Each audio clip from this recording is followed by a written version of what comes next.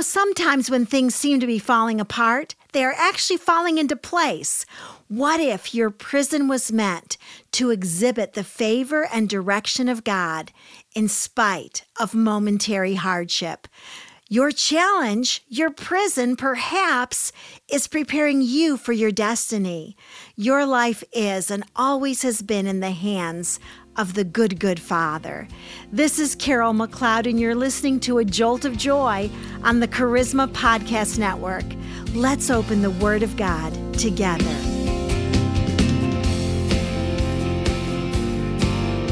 The great theologian C.S. Lewis said this: hardships often prepare people for an extraordinary destiny. What if the hardship you're facing today is preparing you for your extraordinary destiny?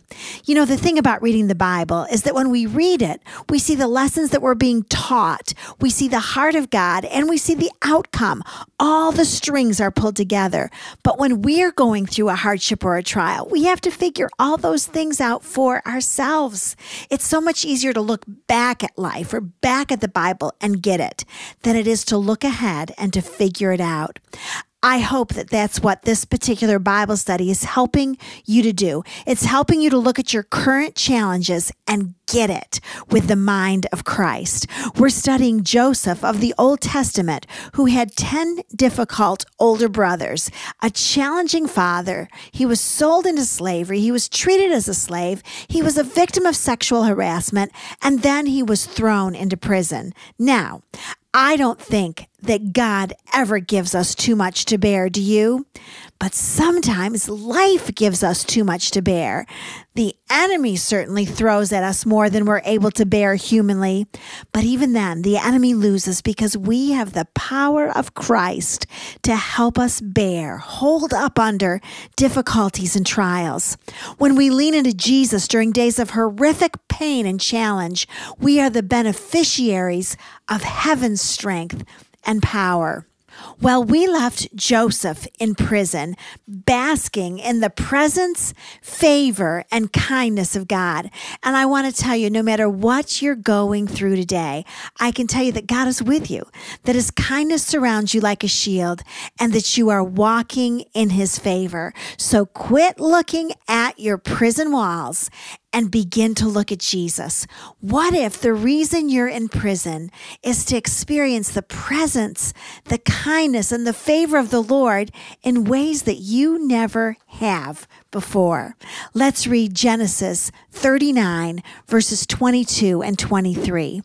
The chief jailer committed to Joseph's charge all the prisoners who were in the jail, so that whatever was done there, Joseph was responsible for it. The chief jailer did not supervise anything under Joseph's charge because the Lord was with him. And whatever he did, the Lord made Joseph to prosper. I want to tell you this today, and I want you to get it. I want you to have an aha moment. What God is able to do for you, even Santa Claus, the Tooth Fairy, and Mary Poppins combined are unable to give to you. God can take your meanwhiles. He can take your prison moments and turn them into times of kindness, favor, prosperity, and presence. One of the greatest lessons that we learn from the hand of difficult people is to turn to our Heavenly Father for kindness. People aren't going to be as kind to you as the Lord will be. We learn to turn to our Heavenly Father for favor. Favor comes from God and not from mankind. We learn to turn to our Heavenly Father for prosperity and for His presence. Don't ever look to people to do for you what only God will do for you. See, God will be there for you when your families turn on you. He'll be there for you in seasons of loneliness, when others accuse you, and when you find yourself locked into and paralyzed by the prison of unfair disappointment. So, what if God has allowed your life to collide with that of a truly difficult person so that you would rely on God and not on people? What if God has allowed a difficult person into your life so that you would begin to act like your Father and learn how to love with unconditional, unrelenting, and unbreakable love?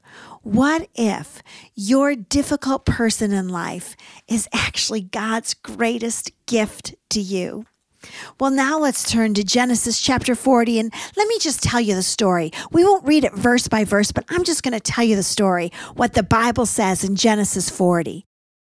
The cupbearer and baker had offended Pharaoh, and Pharaoh was furious with them and threw them into the same prison that Joseph was in. The baker baked for Pharaoh, and the cupbearer was the person who tasted the wine to make sure that it had not been poisoned.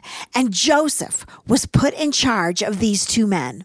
These men each dreamed a dream one singular night, and it disturbed them to their very core. Joseph noticed that they were dejected and asked them why their faces were sad.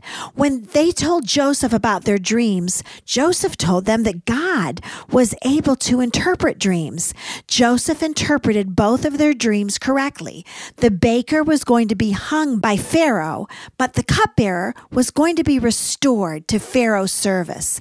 Now, as the cupbearer was going back to the palace, back to the service of Pharaoh, this is what Joseph said to him in Genesis 40, verses 14 and 15. Only keep me in mind when it goes well with you, and please do me a kindness by mentioning me to Pharaoh and get me out of this house. For I was in fact kidnapped from the land of the Hebrews, and even here I have done nothing that they should put me into the dungeon. Well, when the cupbearer got out of prison, was restored to the palace, this is what the Bible recounts about his ability to remember in Genesis 40:23. Yet the chief cupbearer did not remember Joseph, but forgot him. Are you kidding me? The cupbearer forgot Joseph, the man who had interpreted the dream correctly to him. You know, I think that sometimes people who forget you are actually the most difficult people of all to deal with in life. You feel like a nobody. You feel unwanted, rejected, tossed aside like yesterday's leftovers. What do you do when people forget you? Well, you keep your eyes on God, knowing that God has not forgotten you. Let me read you some very familiar verses from Isaiah 49, verses 15 and 16a. Can a woman forget her nursing child and have no compassion on the son of her womb? Even these may forget, but I will not forget you. Behold, I have inscribed you on the palm of my hands.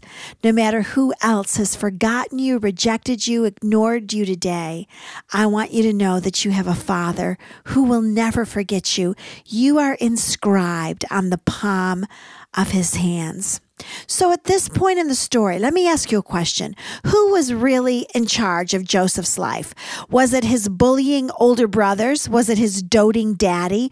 Was it the traveling caravan or Potiphar's wife? Was it the jailers? Was it the forgetful cupbearer? No. Joseph's life was always in the hands of the Lord, who never left him for 1 second. And that, my friend, is a truth that you must allow to sear deeply into your soul today.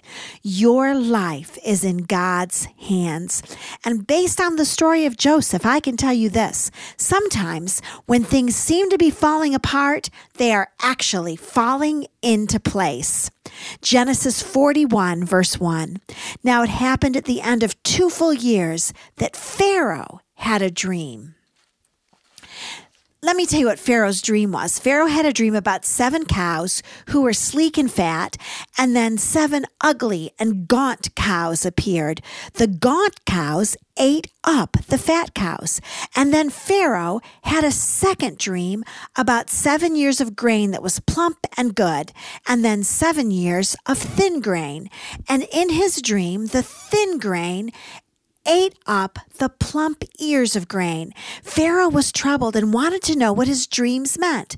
When the cupbearer heard about it, suddenly he had a moment of lucidity. Genesis 41, verse 9. Then the chief cupbearer spoke to Pharaoh, saying, I would make mention today of my own offenses. Pharaoh was furious with his servants, and he put me in confinement in the house of the captain of the bodyguard, both me and the chief baker. We had a dream on the same night, he and I. Each of us dreamed according to the interpretation of his own dream. Now, a Hebrew youth was with us there, a servant of the captain of the bodyguard, and we related the dreams to him, and he interpreted our dreams for us. To each one he interpreted according to his own dream. And just as he interpreted for us, so it happened. He restored me in my office, but he hanged the baker. Well, after this, Joseph did indeed interpret Pharaoh's dreams. He said, Pharaoh, Egypt is going to experience 7 years of plenty, followed by 7 years of famine. The years of famine will ravage the land. And the fact that you had this dream twice means that it's going to happen quickly. After Joseph interpreted Pharaoh's dreams, he also gave Pharaoh some godly and wise advice. Are you willing to do that with your difficult people? Are you willing to tell them what God has said to you and to give them wise advice? It may be why you have been allowed to be part of their lives. Thank you for joining me today on A Jolt of Joy. If you've enjoyed this podcast, I'd like to encourage you to visit my website at www.justjoyministries.com. It is my passion to help people live an abundant life through the power and principles found only in the Word of God. You can contact me at carol@justjoyministries.com. And as always, know that I am praying for you today.